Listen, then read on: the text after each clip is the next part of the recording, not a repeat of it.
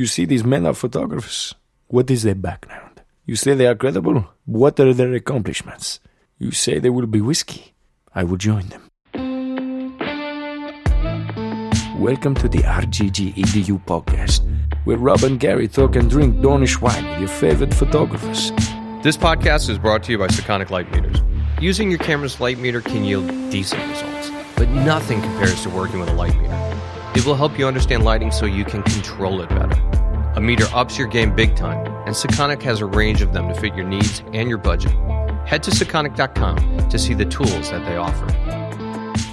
In this episode, we're sitting down and drinking a Sapporo with Jeff Greenberg, who is a trainer, speaker, writer, consultant, colorist. And there's like 10 other things. Mostly full of shit. And alongside Rob Grimm, I am Gary Martin. Yeah, we're day drinking again, just in case you were wondering. Yeah, it's 12:49. Yeah, as long as it's afternoon, I'm cool with it. You know, if it was 9 in the morning, you know, we can live by that adage. It's afternoon somewhere. It's happy hour somewhere. But sure. I need it to be past noon. All right, Jeff, let's start at the beginning. How did you get into this industry? This was an accident. I really made my Jewish parents upset. So I had a prior life. It was around some fitness stuff. I get divorced. I go back to school for pre-med. Take a film class, a basket weaving class. Jeannie Hall, Penn State University, COM 150. Basket weaving? Well, you're saying it's just a throw. Film theory. Yeah. Film theory, the movie of the week class. COM 150, 1,000 people are in the class. 1,000 people? 1,000 people, COM 150. It was in Schwab Auditorium in Penn State, if you have any Penn State listeners. Maybe. And my roommate turns to me and he goes, "You're really liking this. Do you know that they have a film program?" And evidently it was a little hard to get into. And 2 weeks later, I was in the film program. Right on. And that's where my Jewish parents, who thought I was going to be from really a failure, a divorced failure, going to be a doctor, suddenly I'm a filmmaker. Yeah, and they were probably upset. They were thrilled that I was going back to school. They were thrilled that I was doing something with it. And the fact that it was creative was scary. But my mom was an artist. She was oil and canvas, watercolor. My dad was a lawyer, a wordsmith. They were sharp people and, a balance of language, a balance of visual arts. And they really indoctrinated to me this accidentally. And I grew up when cable just hit. I was of that age where you would watch a show and you could see it again. I think I saw the Blues Brothers maybe 50 to 60 times as a kid. Well, it is, but it becomes this great film school. Sure. And, I fell in love with guys like Robert Rodriguez in film school. I actually was an extra on the faculty because he had an open audition call, and I drove through Texas just to be an extra on my way out to L.A. But it was all an accident. It was all an accident. I really wanted to be a screenwriter, not a director. Every kid in school goes, "I'm going to be a director." And you do the math, and there's only so many directorial jobs. I love structure. I love telling stories. I thought I was going to get into screenwriting, and my big fear was I'd leave film school and not be able to get employed.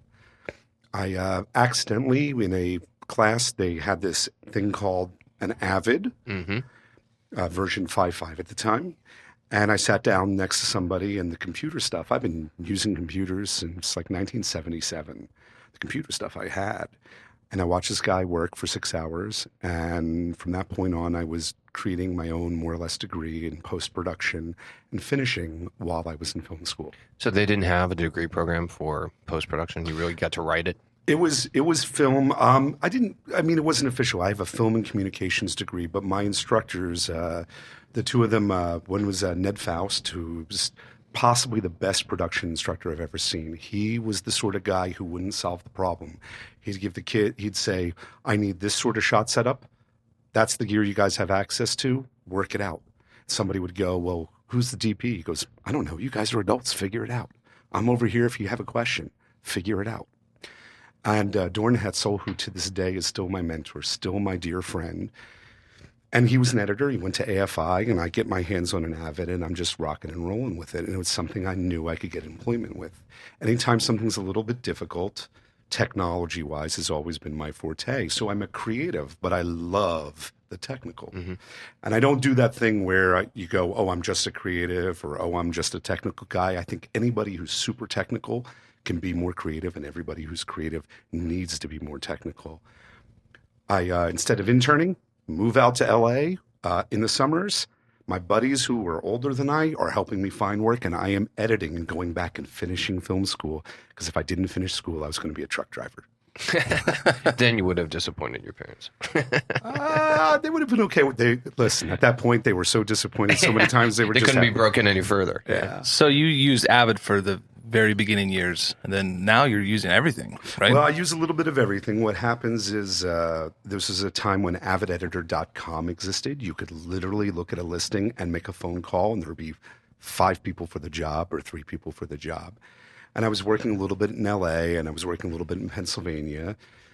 And a couple years into it, my dad gets ill with Alzheimer's. We weren't really sure what it was, and I moved back because I need to help my family and be supportive. And I need to go home at 8 o'clock, 6 o'clock at night. I can't do the post life. Right. You know, we've 24 hours. We're not going to sleep this weekend. Right. And I end up applying for a gig. I almost didn't apply for the job because the job had been listed for about 6 months for trainers for a group called Future Media Concepts. They were out of New York, but they had a Philly office. And I walk in the door and they're like, great. Oh, you can do Avid. And I go, well, yeah, I can also probably teach Final Cut, Dreamweaver, and Photoshop. And this was unheard to them. They were used to people who did one thing. And a year, 2 years later, I was the head instructor in their company. I was the first full-time person outside of New York. And I was the woman who started the program at Apple had actually started the program at Avid. And when she got it up and running at Apple, she's like, you need to come up and be in my first class. And that's how I got Apple certified on top of my Avid certification. Years later, Adobe recently, I'm a fan of Premiere. I'm a huge fan. I've got 3 books on Premiere Pro, a ton of stuff on Lynda. What happens is when Adobe got the Mercury engine playback working, suddenly they knew they had something on their hands, and they were lobbying me and a couple friends to really help get people educated around it. Wait, what's the Mercury engine playback? Oh, cool. I don't know. Cool. You know, it's good that you stop me, slow me down. Remember, tell me to take a drink of beer if I need to. Get this man a shot of Jack Daniels, would you? Oh, wow. Well, it's going to be one of those days. Yeah. Hope you don't have to teach after this. I have to teach right after this, and I have to teach. I have to take out my Premiere brain, put in my Final Cut brain before the end of the day. All right, I want to get into that too, but so the Mercury playback engine, when you throw media into Premiere Pro, and it hits your timeline, it turns one of 2 colors: yellow or red. Red means it's being handled by the CPU. Yellow means the Mercury playback engine, which is using the GPU as well as other technologies, takes over, and you get this almost an unlimited playback capability. It really was frightening the world before this and the world after this, because people started offloading so much of the work to the GPU and getting really great and crazy performance. They just brought a lot of it into After Effects as well as the Lumetri engine and the scopes. So they start to have an editor that means that I can take notice. And I'm good with shepherding people. I shepherd people from film and moviolas and Steenbecks into Media Composer, people from Media Composer into Final Cut, and then it became both of those two, especially with Final Cut 10. Some people really resisted it, and I helped them move to Premiere. Recently, the same woman who started the program at Avid, started the program at Apple, a woman by the name of Patty Montesian, has started a education program for Blackmagic, and I was on her shortlist. I'm a Resolve. I graded a film that was in a film festival called Frameline last year. And she's like, I need you on board with our program. So I'm a master trainer into these tools. And what that means is I teach train-the-trainer classes for these groups. Yeah, you're known as the trainer's trainer. That could be good, could be so bad. who's the person that trains you? The trainer's trainer. Learns it all. That's D cubed. No, in dead seriousness, I learn from the people who know the tools sometimes even better than I do. I don't know everything in these tools. I'm not even in any illusion of that. My strength is in structure and storytelling. Yeah. So I can take stuff that's very complex and painful, and this is part of what I guess you guys do. But I take stuff that's painful and I find a way to give that connective tissue to make people not just understand it in their heads, but in their hearts. And when they understand compression in their hearts, it changes the relationship. It takes the fear away. And that's my biggest thing that I like to do, is I like to help make smart people smarter. I like to show them that these tools are amazing and powerful, and not to be intimidated by them. Yeah, there's a lot of similarities. I mean, one of the things that we do in showing people how our photographers work, we identify the pain points. You know, what are the challenges that they face every day when they're making their imagery, and how do you overcome that when you're new to the business and you don't understand everything about it, or you've been in the business a while but you've never faced these challenges. What's your favorite pain point in photography? My favorite pain point in photography? That's a good question. You know, is it HDR? Is it no? My favorite pain point. You know, I don't know, man. I think I'm so jaded because I've been in the business so long. For me, I still like the challenge of working with the clients. It's always about the relationships and working with the clients. I think that the technology side does flip me out sometimes because it's growing so fast. But at the same time, I've always been like, I used to drive my wife crazy because the night before a big shoot, I'd be like, honey, I got to be at the studio because I just got a new camera and I got to figure out how to make it work. She's like, Hasselblads? Yeah, she's like, why are you doing that the night before a shoot? I'm like, because it's passion. You know? It's passion for the craft. I think you're talking about one of the favorite issues that I do that's not tech training, which is client relations. Mm-hmm.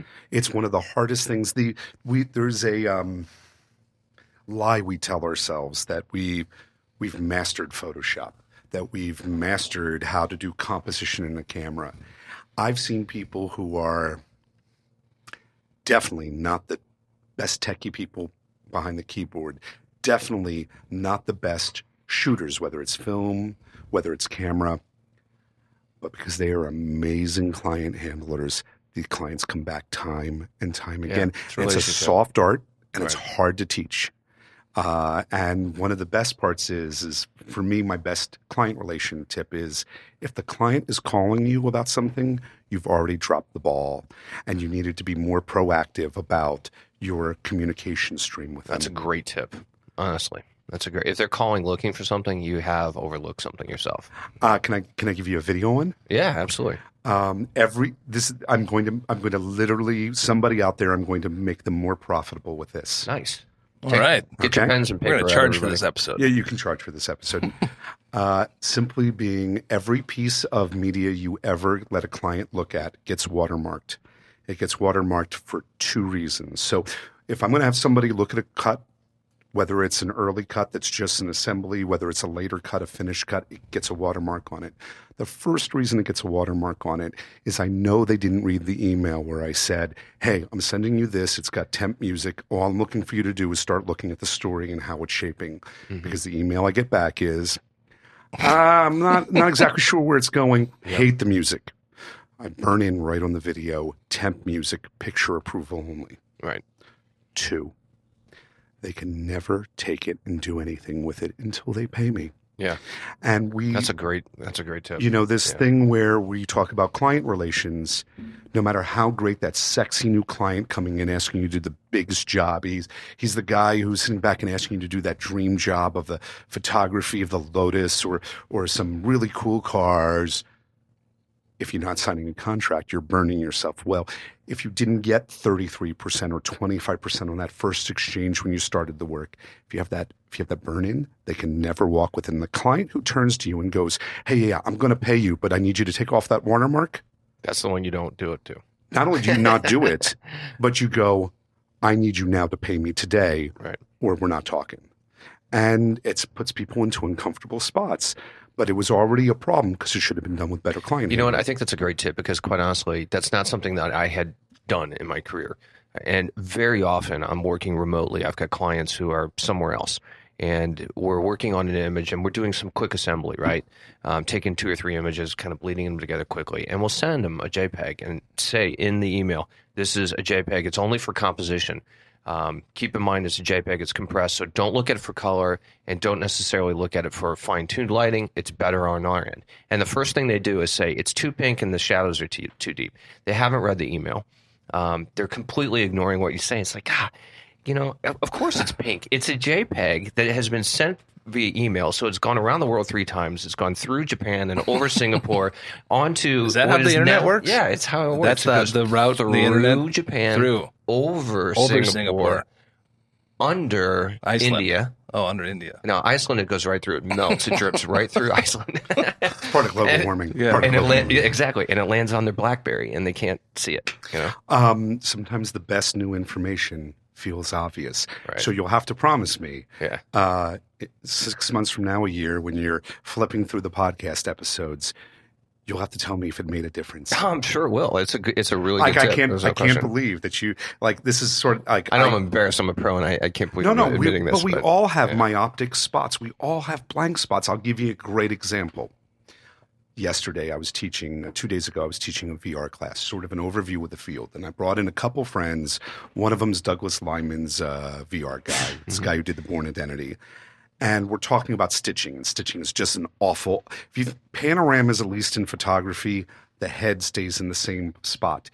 And when you're shooting VR with multiple cameras, you have parallax and stitching problems. It's not pretty. And this guy dropped a bomb. Lewis Smithingham turns to me and he goes, "Well, you could always shoot nodal." And I go, "What the hell is that?" Yeah, what does that mean? And it means you take the camera and you put a nice wide angle lens and you shoot 180 degrees in front of you. And you can have your crew behind you. That's where you put your crew during it. And then you flip the camera around and you shoot something in back. And you've got a stage action in both spots. But now your stitch is perfect because there's no parallax problems because the lens, the camera, the image is in the same spot. You're and using your the stitch is nodal perfect. point, right? Right. And it's... I'd never heard of nodal point to me, by the way, is resolves nodes for color correction. Yeah. Different nodes. Okay. Yeah, totally different node. And it was like a ton of bricks. And I'm Right. telling you, I rewrote my presentation and put 3 slides in talking about nodal stitching and nodal VR work. Right on. We have blind spots all the time. I love those spots. They're the most joyous parts of learning to me is when I find something that I should have known. Let's define the nodal point for our viewers, because I guarantee you almost none of them know about it. Yeah, I can't do it. You're going to have to do it. So the nodal point is the point in the lens where. So think about the way light comes into the lens. It comes in and it crosses, and then it changes its path and it hits the sensor. Not before it goes over Singapore. Right. That point after Singapore and where. I'm sorry I brought that up. Where the light Instantly crosses. regretted bringing that back up. Anyway, I regretted you bringing it up too. All the regret. Jesus. All right, I'm going to finish this, guys. Yeah. That point inside of the lens where the light literally crosses, that is the nodal point. There are different ways to measure. You can look at all of your lens information. It'll basically tell you where it is. But the best way to do it is to actually get a slider. What was it? It was a Really Right Stuff makes slider? a really good nodal slider. Yeah. And Holy then- shit, you both know about this. Yeah. Yeah. So Yeah. the way you, Because I heard it's big in photography. It's huge in photography. So It's it's a big thing. You mount your camera on it, find your focal length, and then you basically do a rotation, and you find 2 points, foreground, background, and you do it in a way, you tune it in when those 2 points don't have a parallax effect. Right. So I'm going to do So parallax. you gotta let me keep teach moving. parallax. Yeah. All right, go ahead. Okay. So you're going to have to do this at home. We're all going to do this here. I'd like you to take your finger of either hand, first finger. I'd like you to put it about a foot away from you, right about where your nose is, and hold up your finger. You have to do this with me. Okay. Now, By the way, the whole crew is doing this, This is except for beautiful. MJ because he's got to run a camera. But no, he's doing it too. he's got a monopod. He's fine. Now close your right eye. Open your right eye back up. Close your left eye. Now, with one of your eyes, your finger jumped. Look at it again. Figure out which eye that you saw the image jump. Was it your left or your right? It's my right. Am I right? Okay, so your right eye, your left eye dominant. You're not right eye dominant. Your left eye does most of your vision and viewing in life. Your right eye assists, but your left eye, your left foveal image. Jesus Christ, you just blew my mind. That means I've been using the wrong eye for 26 years in the business. We use both eyes to interpret images. Our brain are these magical, but that's a parallax effect. But you're doing most of your primary viewing out of the eye that it didn't jump in. So when you close one eye and it jumped, that's the eye that your primary eye is. Okay. But the idea of it jumping is the parallax effect. It's that your eyes, your intraocular distance is about 4 centimeters or so, and that distance When things are closer to you, they jump more when things are further away. And that's what makes stitching kind of a problem in VR, especially when we talk about 6 or so cameras that are definitely positioned differently. When we talk about 16 cameras on a jump rig, or somebody who's built like a custom Dragon, a custom Red rig, you get some real problems. And stitching gets further and further away as a starting point from the camera. Suddenly, my friend Lewis drops this nodal bomb on me, and I'm like, oh my God, this is the coolest concept. You couldn't do the cool thing. You couldn't have somebody walk from the rear camera through the front easily. You'd have to do some really good blocking. But, you know, if you're kind of smart and you hid this a little bit, you could do this really nice nodal shooting and get a perfect stitch. And stitching is kind of the bane of VR. Yeah, the simplest way to describe it is you're finding the perfect center point inside of the lens for which you base your pan. So your pan point is right over that point in the lens where the light crosses. Cool. So when you pan and take multiple shots, you're not getting any parallax. Right, and you use it for panoramic photography. Absolutely. Yep. Now, do you guys use a ton of auto Gigapana? No. Or is there a better tool? I've never done that. Okay, so I'm going to say, and I love the chief scientist at GoPro, because that's who owns them. Alexander Jenny. He's been such a nice and giving guy. But I'll tell you, these tools really could use a pass of user interface and ease. There are times where you have problems and you have to go into your images and lasso elements and deal with the root mean square value, the RMS value. And my God, I don't care. I want to be able to just stitch and go and edit. And it interferes. This sort of pre-processing for me as a creative is heartbreaking. On the other hand, to me, it's an assistant editor's job. It's somebody who can be a specialist. We've now created some jobs in our field. We talk about all the time with the new tools and the new things, removing sometimes positions. Well, the digital imaging technician, the VR assist these brand new jobs. The DIT in LA is there's a whole union around that job. And that's people on set who are doing the job of backing up all your information with reports and keeping you insured well. Right. The big one of the big tools for that is SilverStack, and the other one's ShotPut Pro, and they both will do at the end a PDF report with checksum information guaranteeing that the files were transferred. Yeah, ShotPut is a good thing. We've just started using it recently, and it's good. Just recently. The guys, I've known these guys for almost a decade. They're so nice. The tool is so wonderful. The presets in it, if you're doing a lot of transferring, you can say copy it to all these drives really quickly. It's really nice. It does something unique about it is it does what's known as parallel transfers. It'll copy to multiple locations at the same time. I love my Adobe tools, but Prelude and Premiere will only copy to one drive at a time, and then it will make its next copy. It's serial copying rather than parallel. Right. So VR is becoming a big thing, right? Gary, you wanted to get into this. No, I wanted to go into VR. Let's get into it. Yeah. So where is VR right now, and where is it going? VR's over at the corner of 13th, and it's all around us. So we're in the nascent infancy of this. Yeah. How much so? We don't really have yet defined wide shot, medium shot, close up. We haven't gotten the language of this down far enough. There's a couple things that I'm beginning to watch. I'm beginning to see evolve. VR is going to be much more, at least as far as actors, much more theater-like. But it's the difference between sitting in the audience to see your favorite film and sitting in the middle of the scene. There won't be as many rapid cuts forcing your attention. But could you imagine? I need a favorite film. Can you Blade Runner? Blade Runner. Can you imagine at the very beginning of the film when Leon's in the Voight-Kampff machine, instead of you watching it from the outside, that you're sitting right next to the desk, right up close between the two of them? Yeah, that'd be cool. It would change your relationship with work. It's immersive. Yeah, that'd be nuts. That is one of my favorite films of all time. It's a brilliant film. Which version do you like? Which one of the 7? Actually, I do like the director's cut. Right. Yeah. So as much as I am a film geek, Yeah. I'm Twitter, I'm film geek. Right. I'm instantly going to become a persona non grata when I say I actually love the voiceover version as the one I saw in the theater. Yeah. You know, there was a lot of controversy with it. I feel it added a little bit that was missing. and maybe it was because I was of that age. You're not going to be persona non grata. I do like that version as well. I mean, the director's version I love. I can't wait to see what they're doing with the sequel. Yeah, me too. Yeah. But this idea of immersive moments, if we have the buy-in that we watch moving images for emotion, anything that gets you closer to that emotion, it's got to be done right. It's got to be done well. It can't just be I'm throwing down a camera.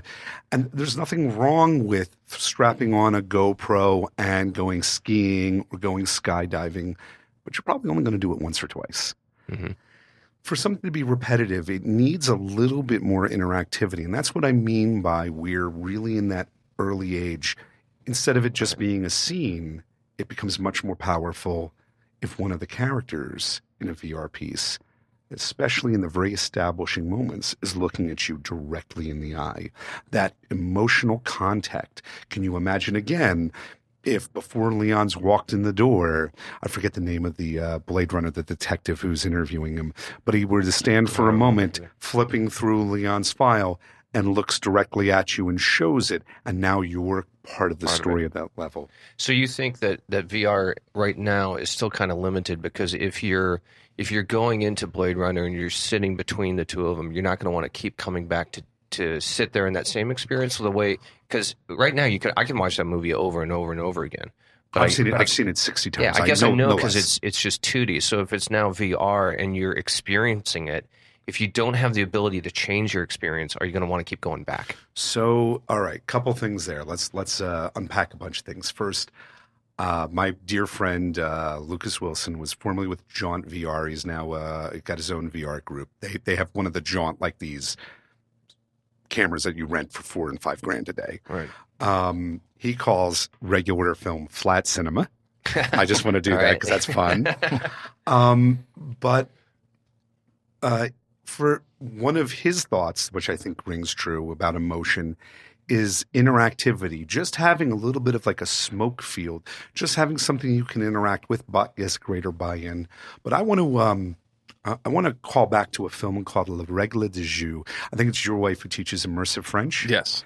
Le Règle du Jeu, Rules of the Game. This is the film that they threw tomatoes at the screen. You know, the famous film where they was screened to an audience and the French took their tomatoes out and pelted the screen. Who brings tomatoes to a movie? Yeah, French in the like 40s. And they're baguettes. This is baguettes and toffee and cheese. Yeah.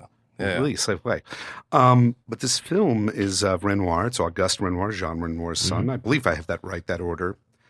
And the film has got what's known as deep focus. I'm going to make some comparisons back to photography just because it's part of your first love. Lexicon. First love. Right. One of the things that you look at, Ansel Adams' work is it's black and white. He's taken color away from you as a storytelling piece, and everything is in deep focus. It's up to you to some degree to see the beauty in there, and part of it is his, of course, composition of the scene.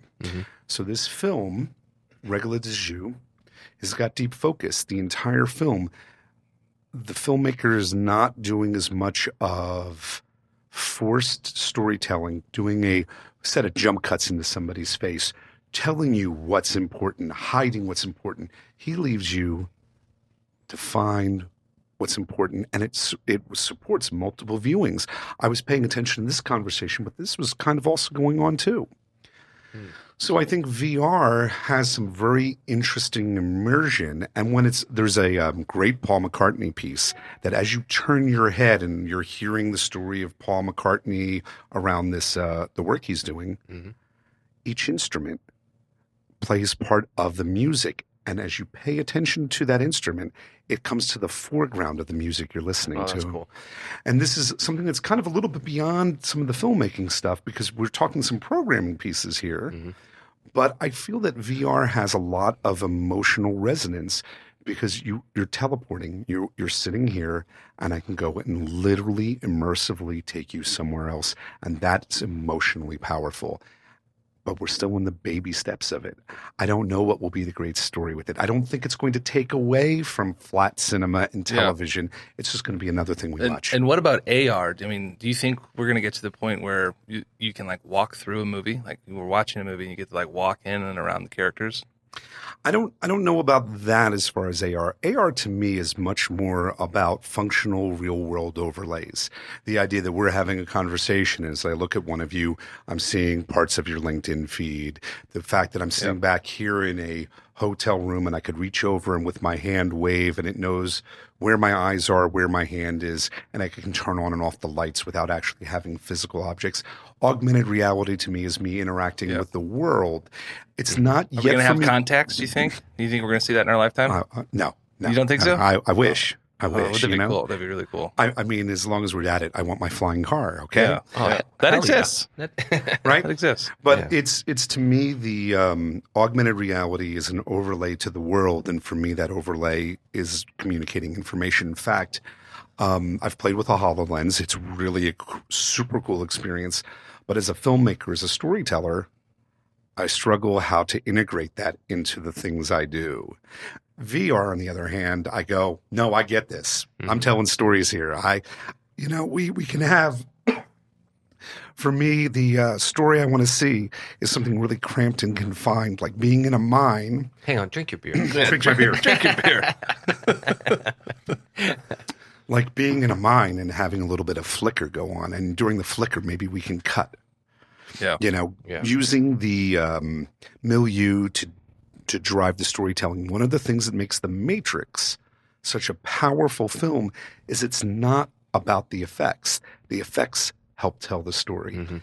And that's one of the things is if VR helps you tell your story, then you should be shooting in VR. You shouldn't just use VR because it's a cool new tool. Yeah. We were talking to somebody else in the podcast earlier, and they did bring up The Matrix and the fact that it wasn't the effects. The effects did help tell the story, but it was the fact that they couldn't tell where they were in the story. The story was so complex and there was so much depth to it, and the special effects just kind of threw them in another realm. So I thought that was kind of an interesting take on, because they were so influenced by that film. That set them on the path. That in the late 90s was one of those really influential films. And at the time when it came out, it was kind of bubblegum action film. Right. But as we look at it, in fact, and we all complain about the second two films because the writing wasn't as deeply integrated as maybe it should have been. They were rushing. Right. Get that big box office hit again, right? They started to have that cash come in. They wanted to get the Wachowskis. Yeah. I mean, they, suddenly the bullet time, which was used for a whole bunch of car commercials and demos, becomes part of an organic part of the storytelling. That's what we look for when we play with these tools. We don't want them just to be cool, shiny objects. If somebody turns to me as an editor and they go, oh my God, I love the edit, I know I failed.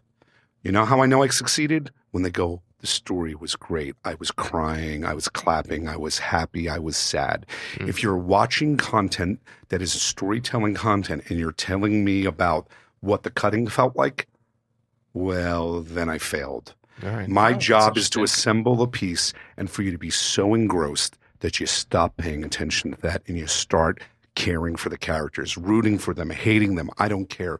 A film is told 3 times, once on the page, once by the director, once by the editor. That's a great nugget. Yeah. Ladies and gentlemen, take that to the bank, because that's a good one. What's the last movie for you that really moved you? What's the last movie that made you cry? Piglet's Big Adventure. So, in dead seriousness, I have a lot of gray hairs on my chin here.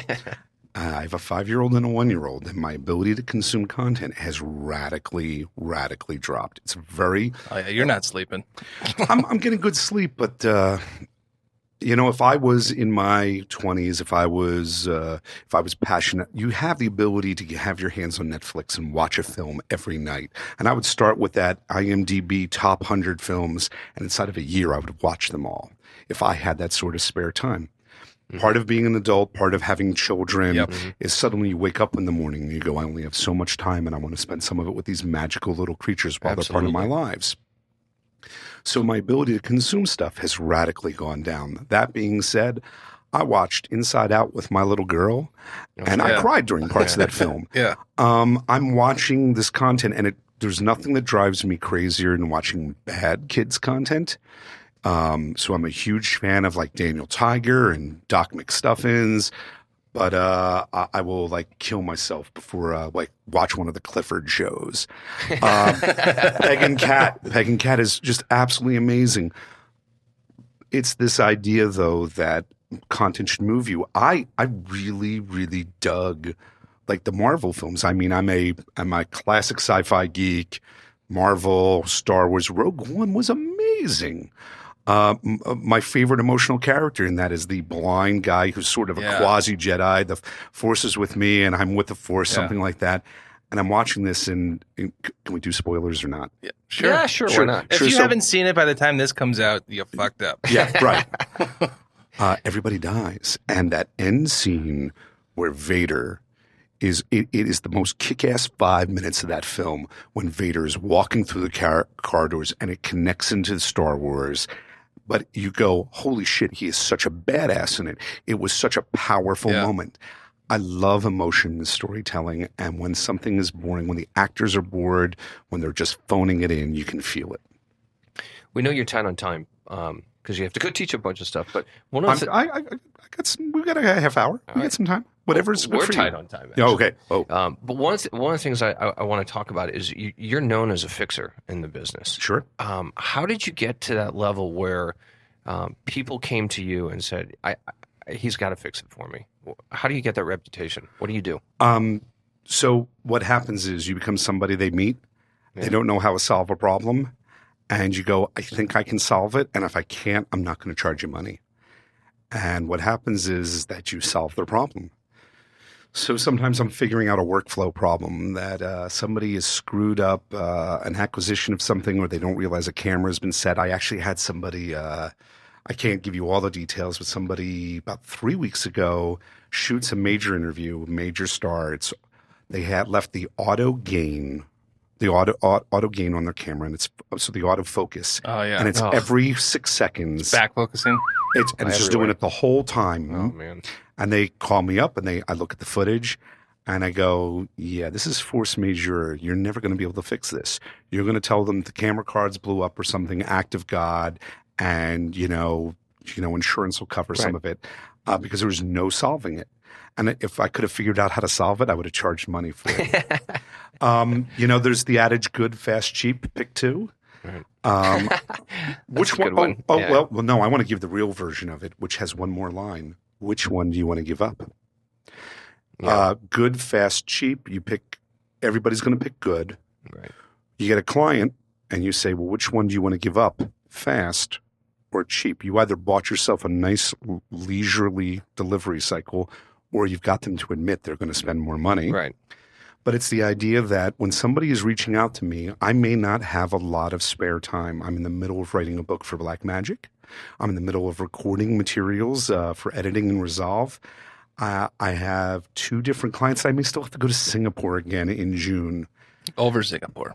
Oh, no, to Singapore, which, by the way, he's going through Singapore, over Japan. They speak English in Singapore, and the food is amazing. And it's super clean. Super clean. If you spit, you get a $500 fine. That's crazy. So no gum chewing there. Yeah.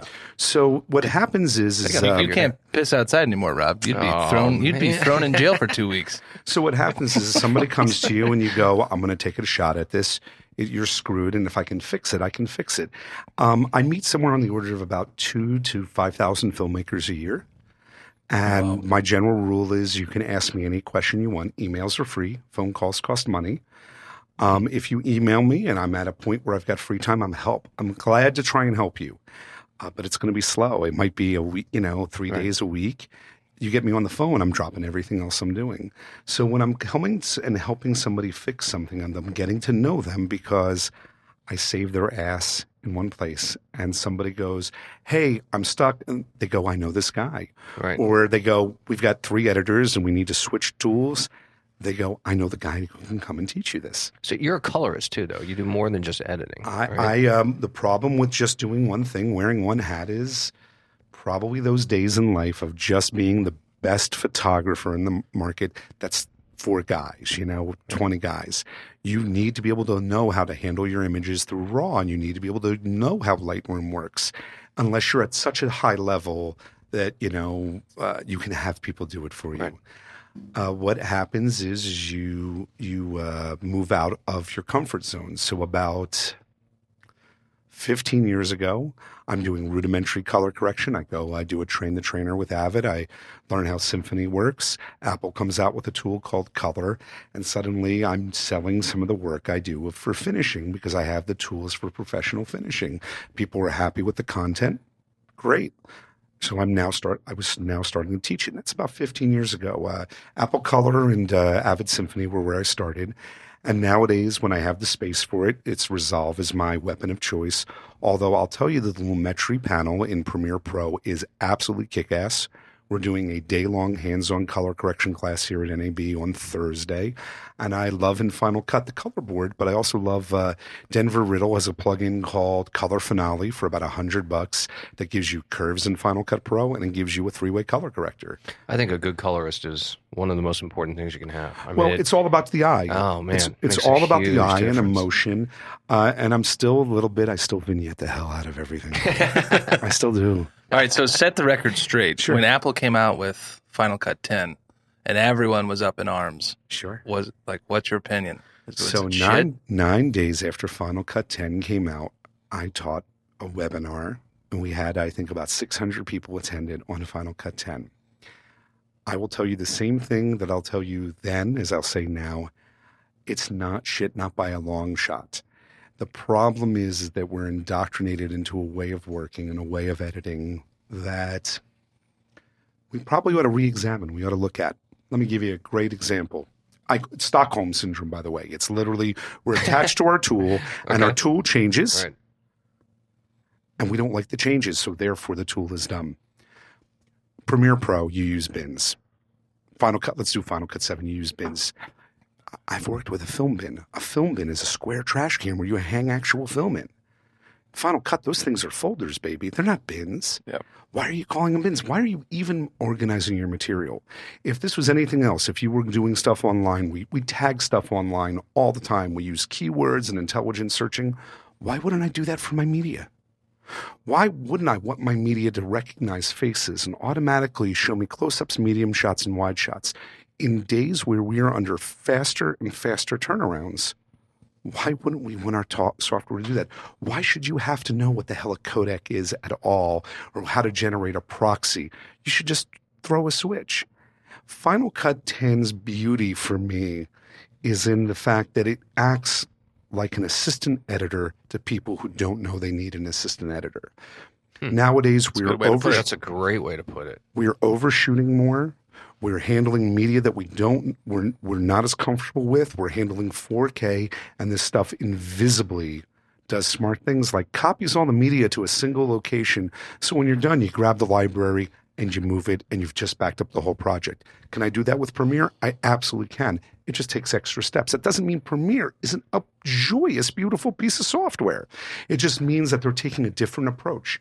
And in the sense that it's really healthy for you to understand the design and plan behind the way these tools work.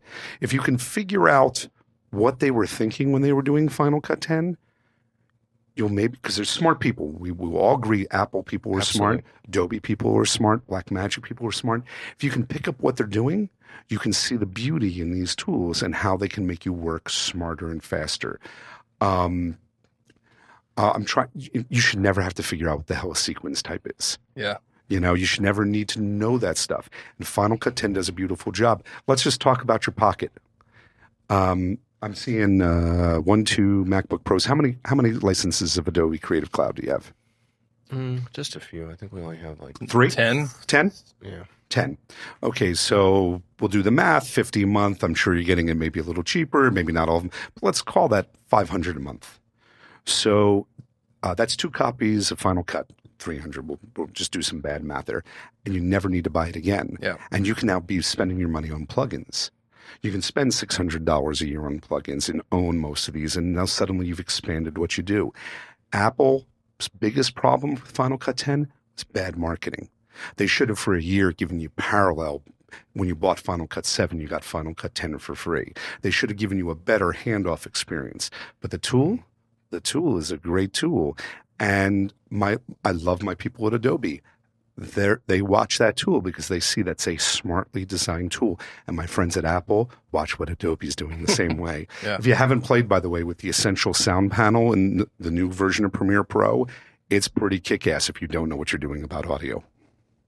We leave that to the editors. I sit down and I watch and I give feedback, but Yeah, I never touched I'm that way stuff. too ADD for sitting down. So what did you think of Final Cut 10? So I used to work for Apple. So Oh, I used to where? I used to teach. I was an expert in their stores, and I worked on the You business were team. one of the creatives. Yeah. What So, city? St. Louis. So I did 2 years of teaching. Who was your and the trainer teacher? I don't remember. Okay. I don't remember. But yeah, I mean, I spent 2 years doing that, and then transitioned into this. And I wanted to take everything that we learned on how to teach, and just the theory behind how people learn. And actually, we took a few other people with us. So The pedagogy of education. Yeah. So most of our company is from former Apple employees. We That's hire a lot of phenomenal. Apple people. They're That's- smart. I know a bunch of guys who are creatives. One of my dear friends, a guy by the name of Ian Robinson, Robbie Carmen. They both spend time working in Apple stores as creatives. Robbie is one of the sharpest colorists in the business I know. He runs a website called Mixing Light. That's where I release my color-related stuff. Ian Robinson is the guy who does both After Effects and motion stuff for Linda. He's another really sharp guy. Motion's a great tool, for example. Its biggest handler for me is the video cards didn't keep up with that it might replace a flame. Yeah. But you've worked with Apple. The Apple mentality is pretty sharp. It's not for everybody. Sometimes it's a little frustrating. We're now all we're going to have to buy USB-C cables for our MacBook Pros. Not going to do it. Are you going to get a touch bar system? No. This is brand new, and I bought the old one because I can't do the touch bar. I mean, I think the touch bar is nice, but they positioned it as a tool for creatives on the pro level doing like Final Cut and like stuff in Adobe. They positioned it all wrong. I think it's totally off on that. I think I'll tell you where the touch bar is brilliant. You're in Photoshop, you're full screen, you're working with something and you want to change the color of something. You can use the touch bar to change the color without having to key in a panel, without having to take it off a full screen. Yeah. The touch bar is a perfect use there. But if I'm editing and I'm looking down, I've just failed. My goal is when I'm using software, is never to be looking at the keyboard. The keyboard should be an extension of my fingers. Totally intuitive. Yeah. And when you learn the tools right, they are. My Photoshop set of examples are, what's the key for the crop tool? I'm not here to trick you. Go for obvious. Crop. Yeah. C. Oh, yeah. It's T or something, isn't it? C. Oh, it's C for T, crop. the T is C. scale. So C is crop in Photoshop. Do you know what the key for the brush tool is? B. Yeah. Okay. How about for the default colors? The default colors. D. Right. How about how to exchange the foreground and background? X. Now, not everything I ever do has that sort of magic. The healing brush looks like what thing in the world? Looks like a magic wand. No, not the no. The healing brush Yeah. looks like a Band-Aid. Yeah. Who makes Band-Aids? Johnson & Johnson. Letters J for the healing brush. And when you find out, when somebody shows you this information this way, suddenly your hands go to where they need to be because you're not going, I need this brush. Oh, J for Johnson & Johnson. Now I have the healing brush. Back to the B brush. Wow. Back to the V pointer because it's the shape of an arrow. I need to crop. I need the magic wand. M is for marquee. So what would the key be for the magic wand? X. Don't do that to me. W. Thank you. W. W's for the magic Yeah, wand, right? And when you see that smart people have built these tools, when you approach it like this, suddenly they become an extension of your hands. Yeah. Suddenly they become the tools we live in, and they become invisible. You get to be as fast as possible. So the touch bar fails for me. If I'm looking down at the keyboard, it's a failure. Well, that makes perfect sense. Jeff, our producer's waving, saying you gotta get to teaching. We don't make you late. Is there anything I can do for you guys? You've been so kind and wonderful. Well, you can do a couple things. One, probably come back because I think there's a wealth of information that we'd still love to tap. So one of these days we're going to have to if I get together asked, with you again, happy to. And secondly, tell people where you want them to go to find out more about you and the work that you do. Sure. So the easiest way to find me, and I don't do it often enough, is tweeting on Twitter. I'm Film Geek. I mean, I'm Film Geek. Film Geek. I mean, I love film and television. I'm at the letter J, Greenberg Consulting.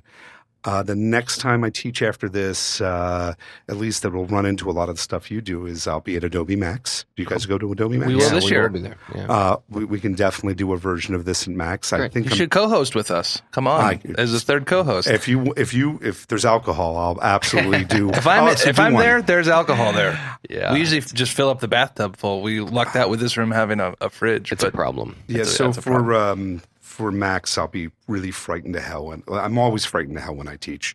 But Max is magic and special because it's like Adobe's Mecca. And have you ever been to Max? No, I'm excited. Oh, are you guys going to have the best time? Do me one favor. Sure. About a week after NAB, there's about 4 things you need to know, which is like get your hotel as fast as possible.